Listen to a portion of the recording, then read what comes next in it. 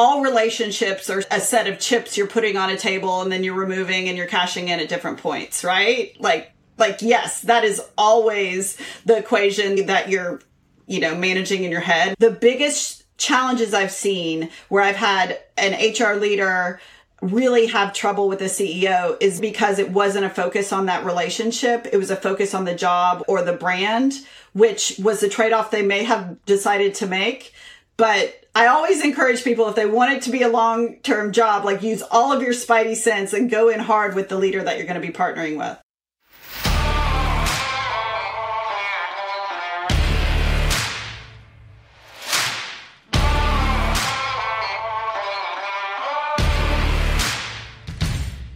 Hey, everybody. Welcome back to the HR Heretics podcast, where we get into the real talk of company construction. These are the conversations that happen between founders, chief people officers, and board members behind closed doors. We're heretics in this industry because there's a culture of silence around important business topics, especially with people. But on the show, we tell the truth and expect the same from our guests. This week's guest is Cara Brennan Allamano. I love talking with Cara Nolan. We go way back. I've known Cara for years. She's had an amazing career that I admire. She was at Adobe in the early days, Pinterest, then moved on to Planet as their vice president of people, up to Udemy, and now to Lattice. So a big career in HR tech as a business and a people leader. She's a contributor for Forbes, which is awesome, and is a co-founder for People Tech Partners, which I am proudly a part of and have been for years as an advisor. So she's done it all. One of the reasons I love this conversation is because Lattice has an amazing culture. And Cara talks about who actually owns culture. And a big hint, it's not just her. It's everyone in the company. We also talked a bit about when Cara says no, and specifically saying no to her boss, the CEO, when she should be pushing, when she shouldn't be pushing, and how she navigates some of these really tough gray areas that all chief people officers have to navigate. I'm so stoked for our audience to listen to this episode. You're going to learn a ton from Cara. She's also one of the most fun, entertaining guests I think we've had. Great sense of humor and a great outlook on this role. Without further ado, here's Cara. Cara, thanks so much for joining us. Welcome to the show. Glad to be here. How do you and Kelly know each other? Oh my gosh. Oh my God. It's one of those things where someone asks you and you're like, I don't even remember. You're like, well, that's a good thing. Kelly, this is the thing with HR people. We just, especially in tech, it's a small world. The great HR folks that are kind of, I don't know, Nolan, why are we here? The envelope pushers. They just do big things, and then People Tech Partners. And then it's been so fun to watch you. You've crushed it. You know what's so funny is, and I'm sure you get this, Kelly, you're a legend, and people are like, oh, how did you do it? And what's your strategy? And how did you lay out this path? For better, for worse, a couple of my inherent character traits are, I have very low tolerance for pain, and I'm a little bit lazy, I think.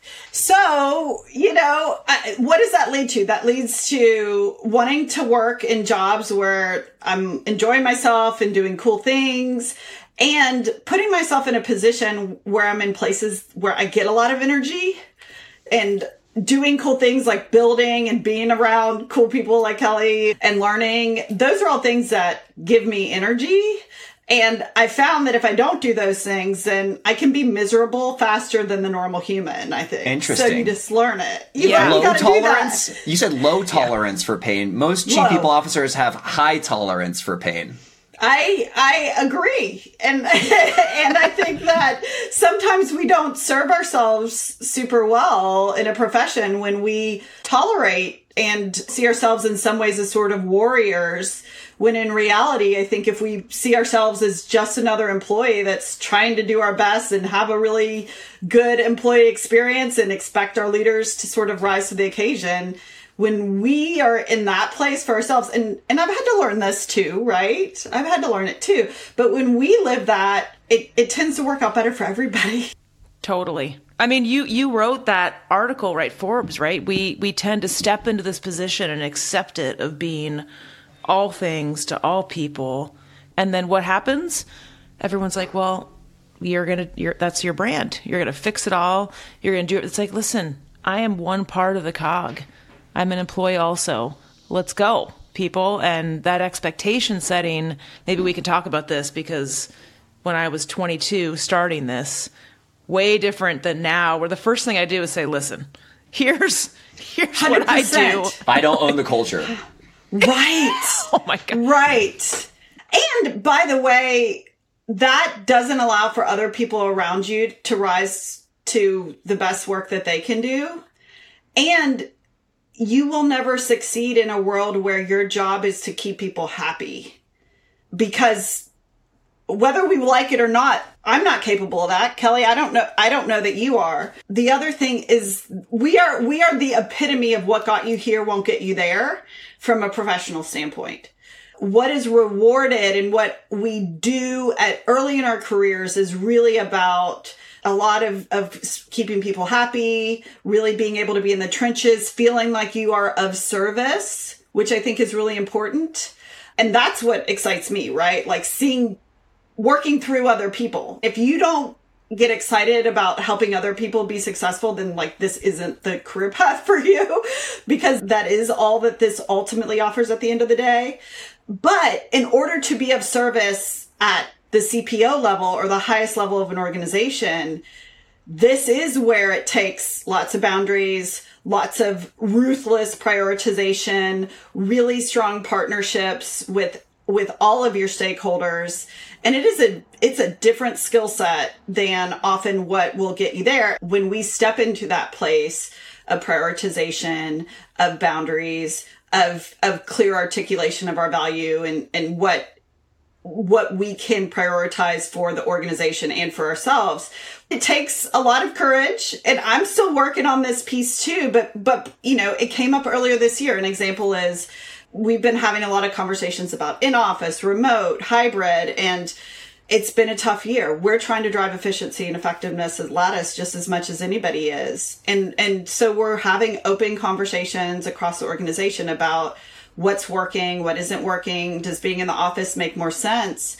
And I talked with my team. I talked with other CHROs that were going through their transition of bringing people back to the office and how they were managing it.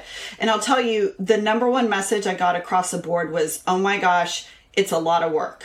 Like, this is not something where one day you say, you got to come back into the office and then a week later, everything's settled down. I had a friend who recently, I wouldn't say rage quit, but I would say very quickly walked away from her role at Apple after 5.5 years, high level HR, because she said her role had devolved into a lot of passive aggressively trying to get people back into the office. And so I'm using this because I think this is real for so many people out there. But this was a moment where I had to stand and I did have the conversation with Jack. And I was like, look, this is not going to work at this point in time for the company, for us to try to put together a whole initiative and deliver against a shift in the location of our work. And I said, I'm totally supportive if we want to do this with different teams or let different managers do it. But it's not something I'm going to be able to deliver as a CPO for you at this time with the rest of the stuff we have on board. I'm really lucky that I have a CEO who listens and gives a shit enough to say, okay, I hear that. And let's talk about priorities and let's see where this falls. But I also know that in those moments, those are moments in time where the part of me that loves to deliver and wants to be the A+ student, I had to say, like, no, like, this isn't going to be it. And I had to know that if that doesn't work for Lattice and that was a top priority for the business, that means that I'm not the CPO that's going to do that. And Cara, were you saying no from a business continuity standpoint? Are you saying no from a, I'm worried that we're not listening to our employees standpoint? Like, where are you saying no and why? Yes. And I think in general, what I would say functionally and stepping back is I think that I did not want to be one of those leaders that had underestimated the change and the amount of effort that it takes to do this the right way. And so I think I had one of our values at Lattice is clear eyes. And I wanted to be a person that had clear eyes about what this actually takes to do it well. And at that point, we hadn't done the work around listening to employees. I knew that if we had committed to that, we would get to a place where we'd be listening. But we didn't even get to that part of the conversation because it was just a hard-nosed decision not to move forward because of the level of work that it would take. And we just didn't have the bandwidth. Cara, that moment you said, listen, no, this is going to take, like, there's so many examples of HR leaders, even chief people officers that are really opinionated, ended up saying yes. They become the mouthpiece of whatever the CEO kind of wants, and it spirals from there. Like, how do you get to that point where with your CEO where you can just say no, right? That just can't come out of nowhere. And do you worry about him being upset about that later on? Like, does he really actually want that to be the case? And it's less about him being okay with the decision you made and more about him being talked out of it in the moment.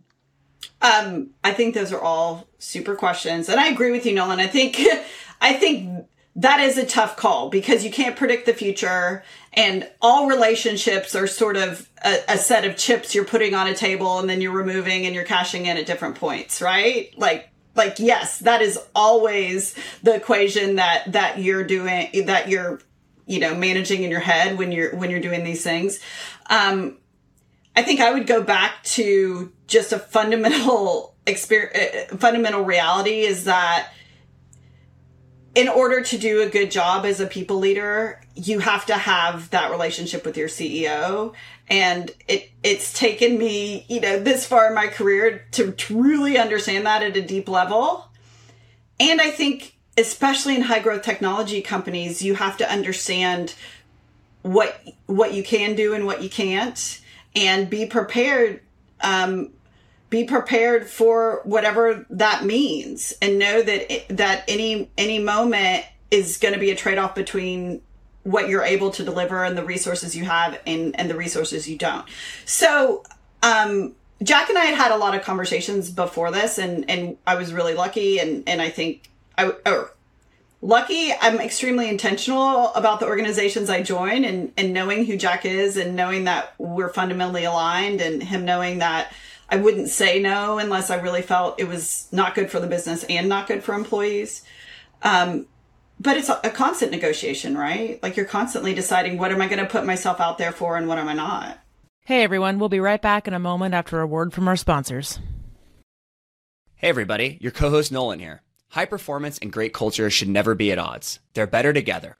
With Lattice People Management Platform, companies efficiently run people programs that create enviable cultures where employees want to do their best work. Serving thousands of customers of all sizes globally, Lattice helps everyone work better together. Learn why companies from Slack to the LA Dodgers choose Lattice. Visit lattice.com/HRheretics today. That's Lattice, LATTICE.com. Have you ever had a negative experience hiring an executive? I certainly did at Cara and DoorDash, and that's why I started Continuum, the modern AI-powered executive search firm. Continuum connects executives and senior operators to venture-backed tech companies for fractional and full-time roles. You could post any executive-level role to Continuum's marketplace and search through our database of world-class experienced leaders. Continuum will intelligently surface your opportunity to relevant operators. They'll express interest and show up in your inbox. It's like magic. There's no platform fee or hidden cost. You only pay the person you hire, and you can cancel at any time. If you're thinking about hiring an exec in the middle of a search right now or don't know how to solve a problem, I get it. Scaling is hard. Companies like Athletic Greens, Weights and Biases, Masari, and more than 100 other tech companies have turned to Continuum for help solving their people ops, go-to-market, engineering, and finance challenges. So check out Continuum in the description below. Ping me on LinkedIn if you have any questions, or head to joincontinuum.com. Cara, how do you pick the right CEO to work with? That can be such a circus and very confusing. I want to hear your answer here too on this, right? I'm happy to, but like you've joined so many great companies. You've had a great, like, how do you pick them. I mean, they're picking us, obviously, but 100%. And I feel like a lot of HR leaders, they don't realize that half the battle is also picking them. It's not just you getting picked, but how do you pick and what do you look for? I think the shiny object syndrome is really tough, especially in Silicon Valley. I think because there are so many hype cycles constantly that it's really easy to get caught up with what that could mean for you and your career to get a brand name that everybody reacts to one way or the other. And financially. Right? Like, this is generational wealth that you're opting into or not. Like, so I think first of all is really a grounding and understanding, like, how do you build a long career? And then I've also had people that have said, I'll take it. Like, I had a friend that joined Uber and was like, I know that this, and by the way, Kelly, like, Nolan, we know if it's going to be a dumpster fire way before anybody else does. Yep, right? For sure. Well, you know, the front page news is all rainbows and sunshine, but you know, you have 2 or 3 HR friends or folks on the VC side or even recruiters, who give you the inside line. And I've had plenty of friends that have been like, I know in a year and a half, this is going to be a super not, you know, I may walk away, but I'm going to walk away with generational wealth and I will have done the best I could in this year and a half. And boom. I also have friends that are executive recruiters that told me after last year's crash that there was a little bit of remorse in their minds. 2 separate exec recruiters, which is hilarious to me, were self-reflecting and say, damn, I sold some HR leaders into some jobs that even I knew probably weren't going to be the best thing for them. So you don't agree. You don't agree with the path of, hey, this is going to be a shit show for a year and a half, 2 years. I might hate my life, but I'm going to make a lot of money. Trap. Trade-off's not worth it. I think you have to ask that person, because I actually have friends on all sides of that. I have some friends that were like, that was the worst X period of time in my life, but here I am and I'm, you know, doing my thing and I feel like it's reasonable. I have other friends that their path is different and they want to build something different. So I think to answer your very first question, and I'd love your perspective on this, Nolan, from the recruiting and talent acquisition side. But to answer your first question, I think is understanding what is your goal with this particular role. And if your goal is really longevity and building that career over time, it is only about that trust and relationship, and it is not about the shiny object. And coming to a place where you're like, I care about that CEO human, and then I understand that the rest of who the board members are, and then the executive team, that becomes an easy thing for HR people to do, because we do know how to opt into talent and how to identify talent. The biggest challenges I've seen where I've had an HR leader really have trouble with a CEO is often because it wasn't a focus on that relationship. It was a focus on the job or the brand, which was the trade-off they may have decided to make. But I always encourage people, if they want it to be a long-term job, like, use all of your spidey sense and go in hard with the leader that you're going to be partnering with. Tell us about the interview process then with Jack and how you specifically vetted the relationship with him. I have the privilege of knowing Jack for a long time. So I think Lattice was a people tech partners company. I also, within the ecosystem, had a lot of people that knew Jack.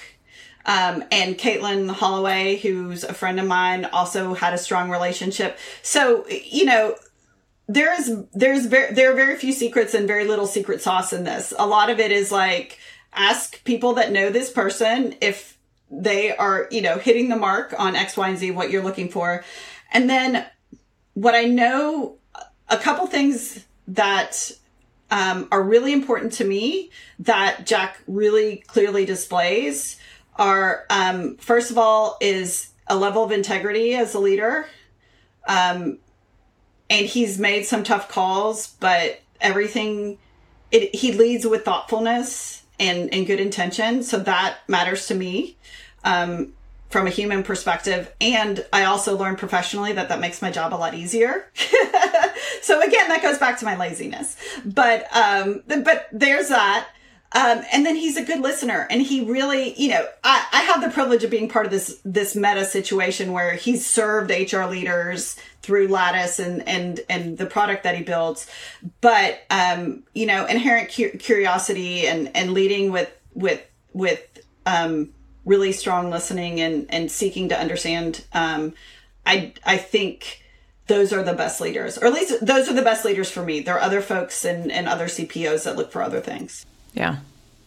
Yeah. I think it can be dangerous, right? Because when I was younger, it was about, hey, there's this job and I'll be honest, I didn't really think about, can I live with this person? Do I know this person? Like, what the hell? Like you're excited about the job. You're excited about the challenge. And then you get like, oh shit.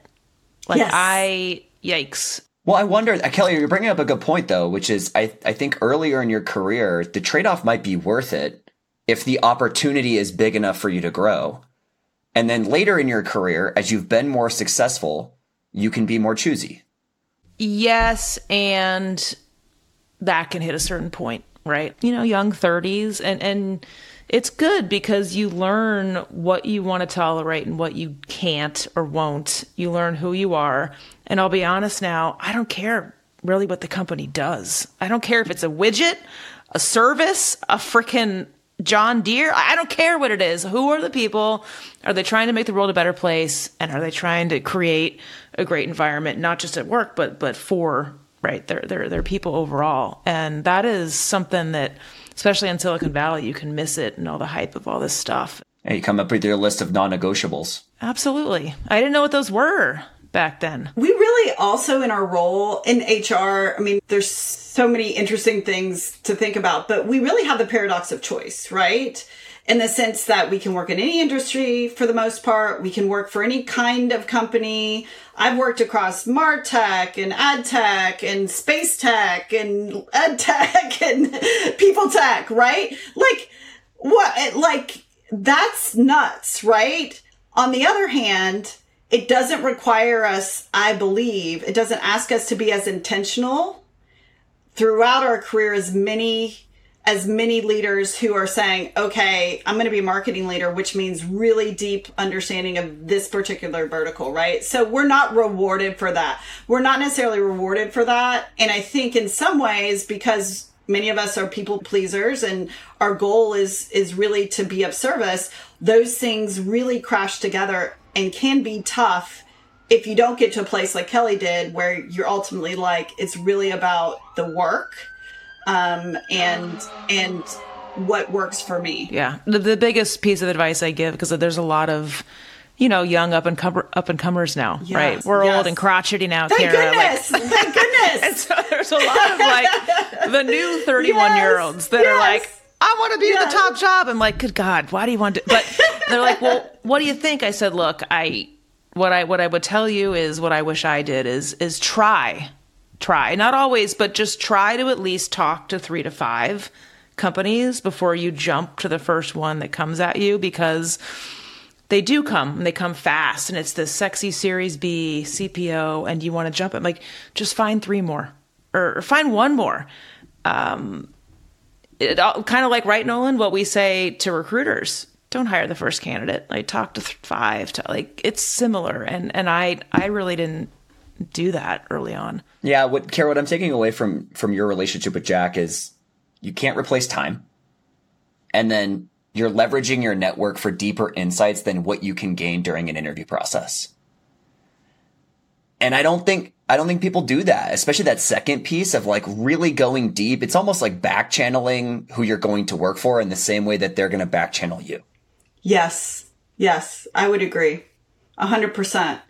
I will posit that I think the CPO job varies probably the greatest as well. So part of what I want to do, and what I love you and Nolan are doing here, and what I think we need to do more for each other from a professional standpoint, is we have a lot of people that will speak for us. We have CEOs that tell us what their CPO should do. We have consultants coming in saying, your HR team should do this.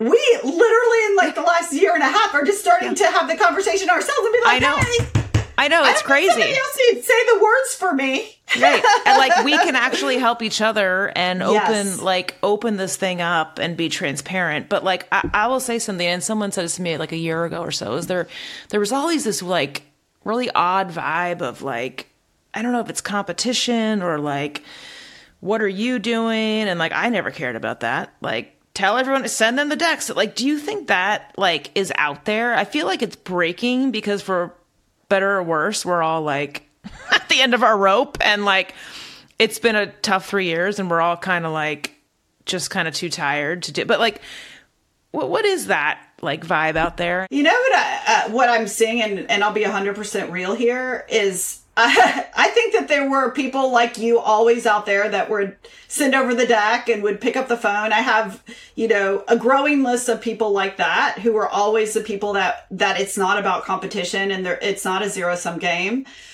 What I've seen in the last year and a half is those are the people that are rising to the top. Those are the people whose careers are taking off. Those are the people that, for better or for worse, survived the last 5 years and didn't have all the, we have so many people that have just had to tap out for a while. And I say that with hesitance because there were also wonderful and amazing people leaders that needed breaks. So that's not it.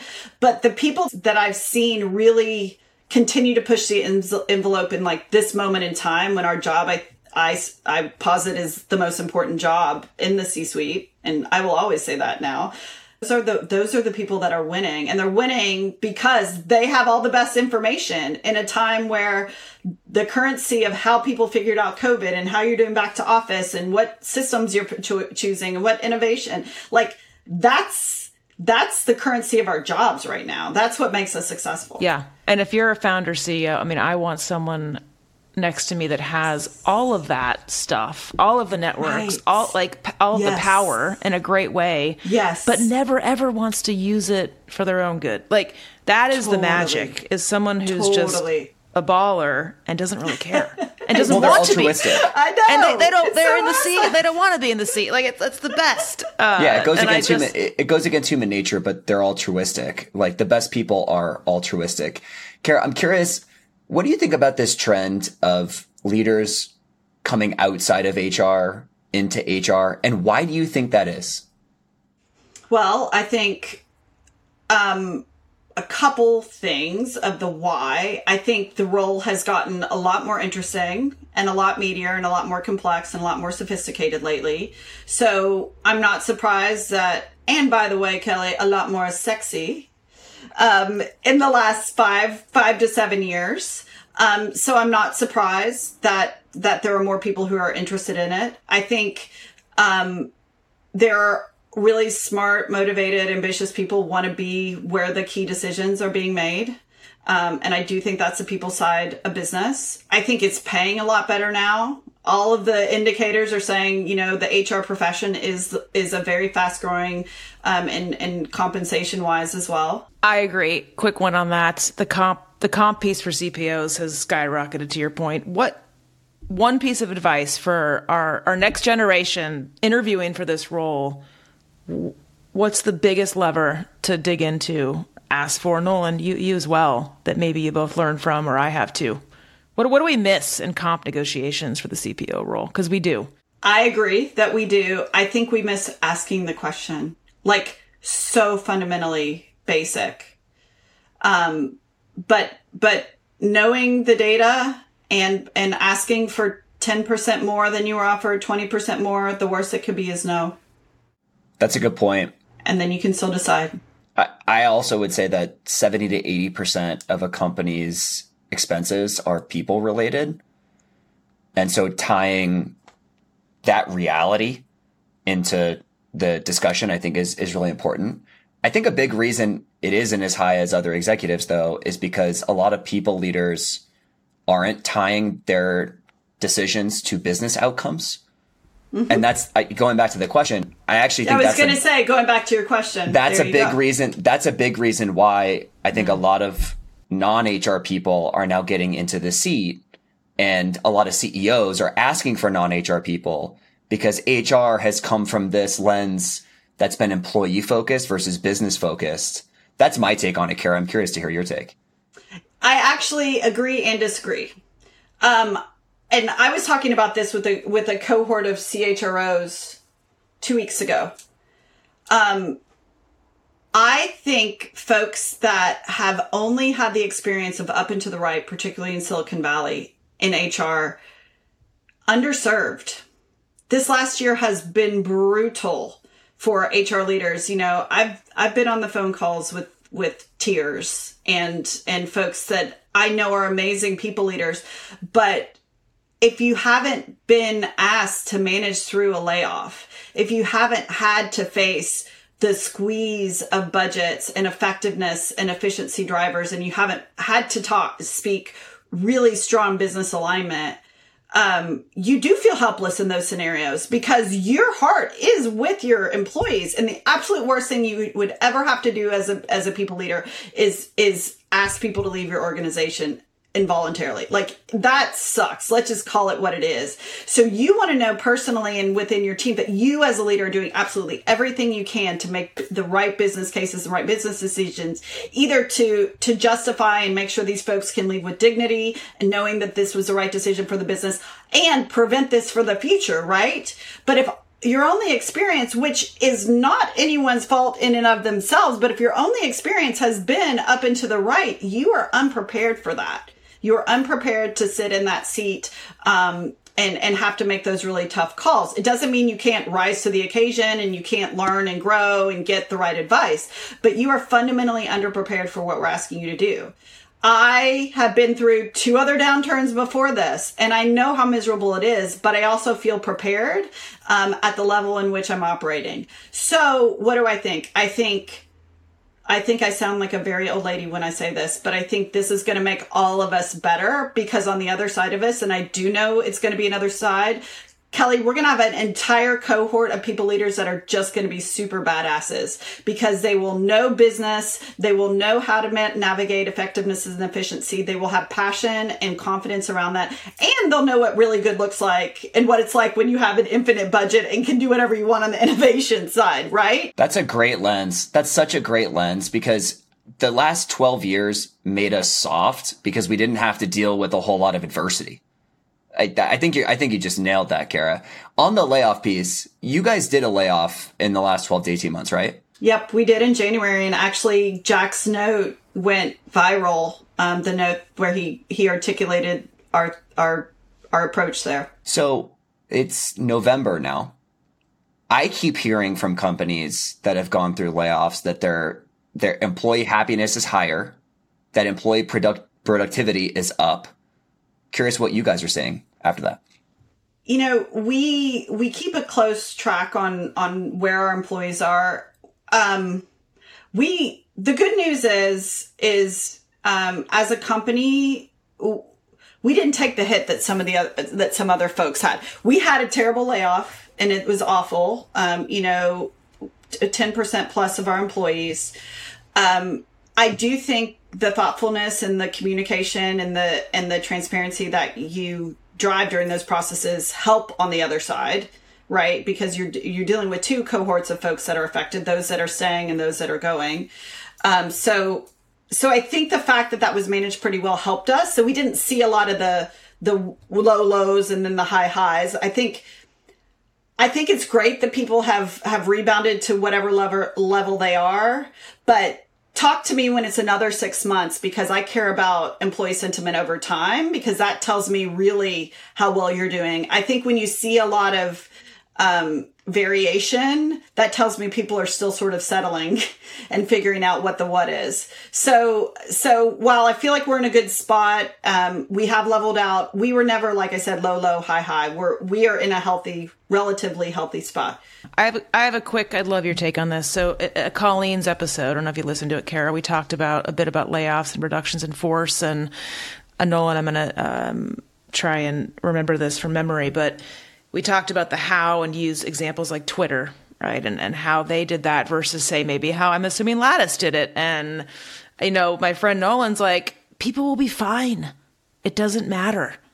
And I was like, dude, it does fucking matter. And I would love, maybe, Nolan, you can jump into, obviously, but it does matter, right? Well, but we were talking, to be specific, we were talking about rolling layoffs. And I said, I used to believe rolling layoffs were like a death spiral for a company.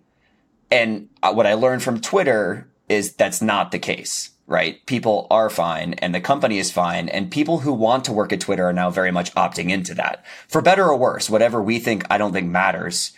It's very clear now what their brand is and the type of employee they're attracting. That's what I had said. Thank you. And I do not I just advised a company 2 weeks ago. I said, please do anything you can to avoid rolling layoffs. So, yeah. Well, I think it depends on the company you want to build and the outcomes you want. I think that my personal belief and my experience, and actually what the research tells us, is that companies that care about company performance and care about people are the ones with the strongest outcomes. And I think you have to have that level of North Star when you're going through a layoff. And my number one request to my entire team is we lead with dignity here. So if at any point in time, like there's a million moving parts when you're having to manage through something like this, you're going to have a ton of decision points at every level. We always lean on the dignity of our employees at that point. I think also peek behind the curtain here. We did have folks, we had investors that told us, make this decision. You've got 3 weeks and this needs to happen. So make it happen. It was another moment where I said 3 weeks is not enough. And the answer is no. And so what we did is we spent more time. I believe that especially for if you're going to do a layoff right, whether it's 10 people or 100 people, it's going to take 4 to 6 weeks. And I always add time on top of that because I believe executing and at this level and doing the right things takes time and effort. And I would venture to say, and these are the conversations I had with CPOs across the board, and time is a luxury, right? I totally recognize that. But there were a lot of CHROs, CPOs, heads of people during the time, and still are, that are put in situations where they just don't have the time to do it the right way. And I think, Nolan, what I would say for rolling layoffs or any type of exit, whatever you're doing, be thoughtful about it and know that you're making intentional decisions instead of just trying to be reactive to the moment. And that's sort of true no matter what. I think we're anchoring on a layoff because it tends to be the extreme. But this is where you have to know where you stand. You have to be ruthless with prioritization, and you have to know what it takes to do a good job. I love your take around it's the company that you want to build, and how you handle these situations is reflective of that and is illuminating not only for your current team, but also future employees. 100%. Cara, we love to talk about screw ups here in the spirit of learning. Heard it. Oh, God bless, right? We all totally. do. Any kind of big ones you can remember through your career? Oh my advice gosh. for the audience on scaling, ton. on this role, on any of it? Taking full ownership myself, I think there were definitely points of time when I didn't say no and I tried to do too much. And, to give specific examples around that, I think early in my career, I was not thoughtful enough about the effort of my team. And I would push hard and then they would push hard. And then I think a lot of times that leads to not the level of team cohesion and outcomes that is most helpful. And the good news is many of these folks have forgiven me for it. But, I think about one of the very first performance review cycles I pushed out at Planet Labs was come in, everybody was asking for it, we needed it. And so we pushed it out, and damn, I wish I could do that again. It was one of the first things that I did when I got there. And it was sort of like botched and, the comms weren't where they were. So you had 70% of the org like get it and the rest not. And so you're cleaning that up for the next 4 years that I was there. Remember that? Remember when we had a really bad performance review cycle and nobody knew what to do? Yes, I remember that. For 4 years. For 4 years, I remember that. And then maybe subconsciously, I'm here at Lattice to pay fix on the payback to fix. But I think those bricks are so important early on. You just kind of, again, this role should be one of the most highest paid. I mean, things that you're doing, they last years. I'm like, no wonder Series A founders are now just shelling out $300,000 to have one person take them through, right? It's like build your house right from the beginning. It is the best. What's the best part of that, Kelly, is that $300K for that head of people that knows what they're doing is the board is demanding it, which is the hilarious part, right? They're like, you will write a check. There's no choice anymore. The pain is real. I will sleep at night. Cara, what I hear you say when you say no. Yes. What I actually am hearing is it's not no. It's just if you want to do it right, it's going to take a little longer. Totally. But I also want to tell you, Nolan, it actually is no for me. And I'm going to call this out. And I think this is, as a woman, I actually really own my no and hear me and that's what it is. And it's hear me when I say no. And it's yes, and it will take more. And for my reputation and for knowing what good looks like and aligning with the good, the answer is no. I'm assuming you're not using that very often, right? No, never, very rarely. Yeah, because that's a card that you can only pull a couple of times in a relationship. 100%. And God bless. I do not spend, I'm giving you the examples of the no because you're asking, but these are the brief examples of the no.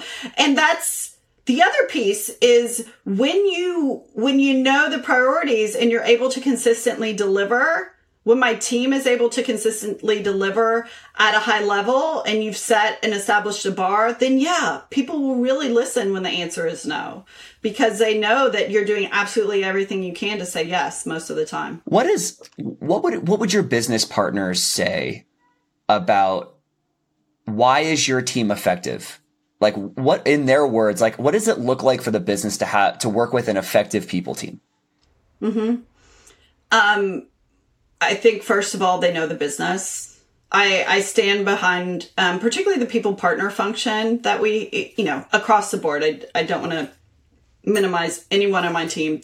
I actually feel like they're all extremely effectively business-minded HR people. But what I have heard consistently is they are partners in understanding the strategic outcomes that we need to drive as a business. And then we work backward from there. And that sounds pretty obvious and sounds like it makes sense. And it's simple, not easy. I think it's a really important piece that not every HR group can deliver against. I've referred to that people partner function as a COO of HR. Yes. I love that. COO of HR. I love that, Kelly. Interesting. I like that too. Is there something around speed in today's world? Because I feel like the HR leaders I talk to are telling me there's immense pressure on them to do more with less faster. I'm assuming your team's in that mode right now too. You know what is also kind of interesting to me, and Kelly, I'd be interested, both of you. In many ways, I've thought about a lot of this, right? What are our key priorities? How do we do the work to get to the outcomes we want? It's interesting to me that a lot of what we know is right and good about management and how to treat people is perennial. Hey, I started my career in newspapers of all places, right? And I had a lot of salty folks in the newsroom give me a lot of platitudes about people are X and here's how you manage and stuff like that. A lot of it was right? How you treat people. I have a CFO that I worked with that I have a lot of respect for. And he said, bottom line, this is a guy who'd worked for 50 years. All anybody wants is respect. They want to feel heard. They want to be respectful. They want to be considered. 100% right. So in some ways, I think we can make it harder for ourselves on the people side of business. I think I have learned to try to cut through some of my emotion, other people's emotion. Not that that's not important, but if you really are wanting to get to results, it may not be as hard as we let it be. And I say that, and this is sort of the shiny objects thing, because shiny objects happens inside an organization as well as outside. If you're going back and you're saying, how do I ensure that people feel respected? How do I ensure that people are learning and growing in their roles? And how do I ensure that our business is our people strategies align with our business strategy? Like, you start there and then you're like, how do I get there?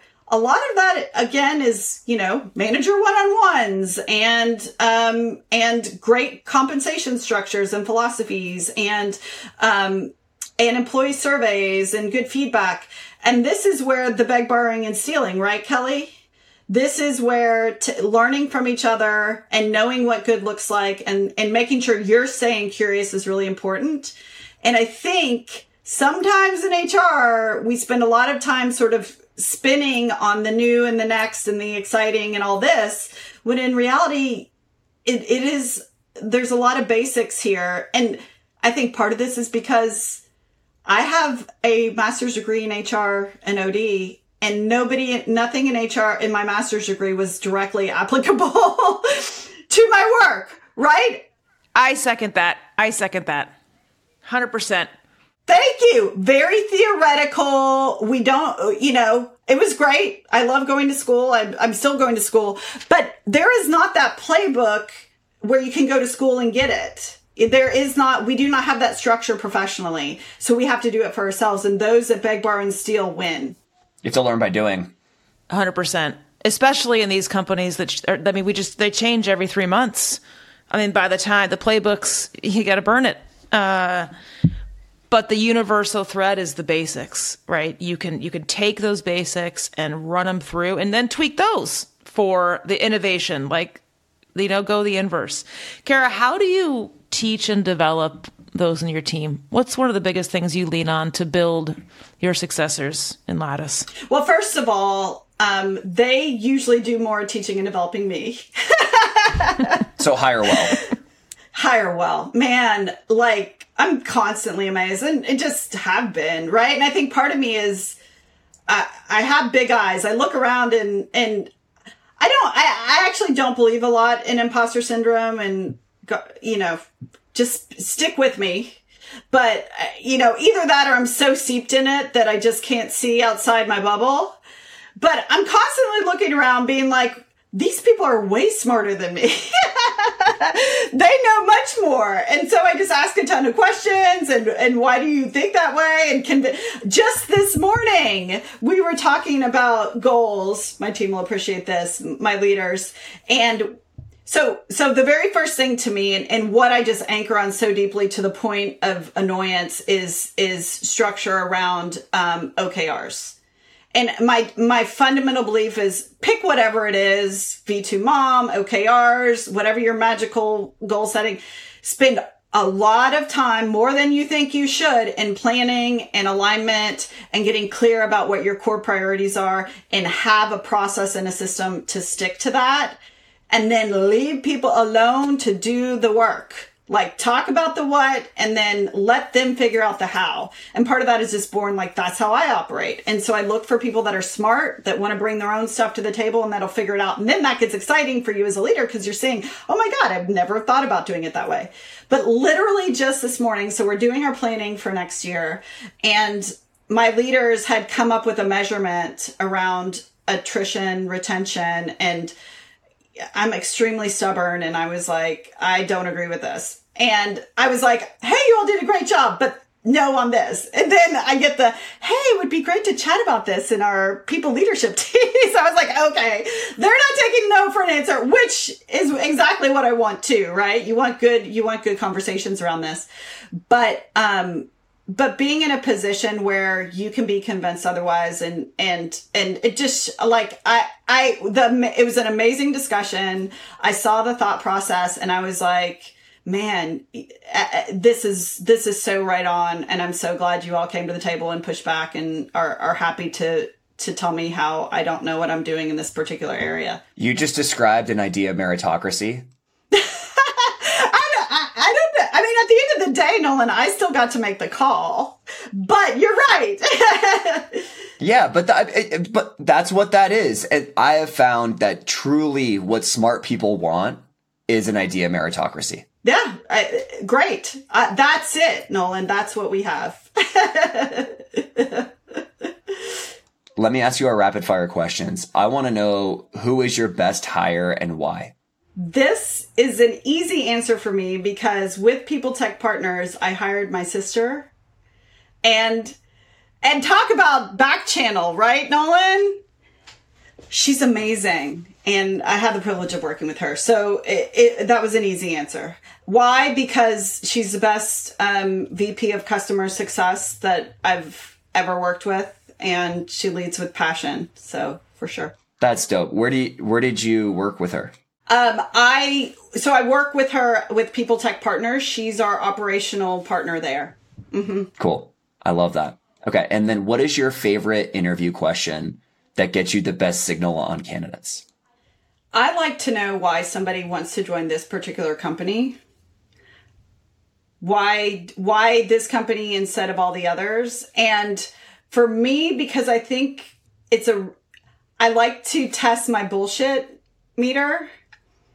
And I think that one's a hard one to you're either answering authentically or you're not. You either did the research and work or you didn't.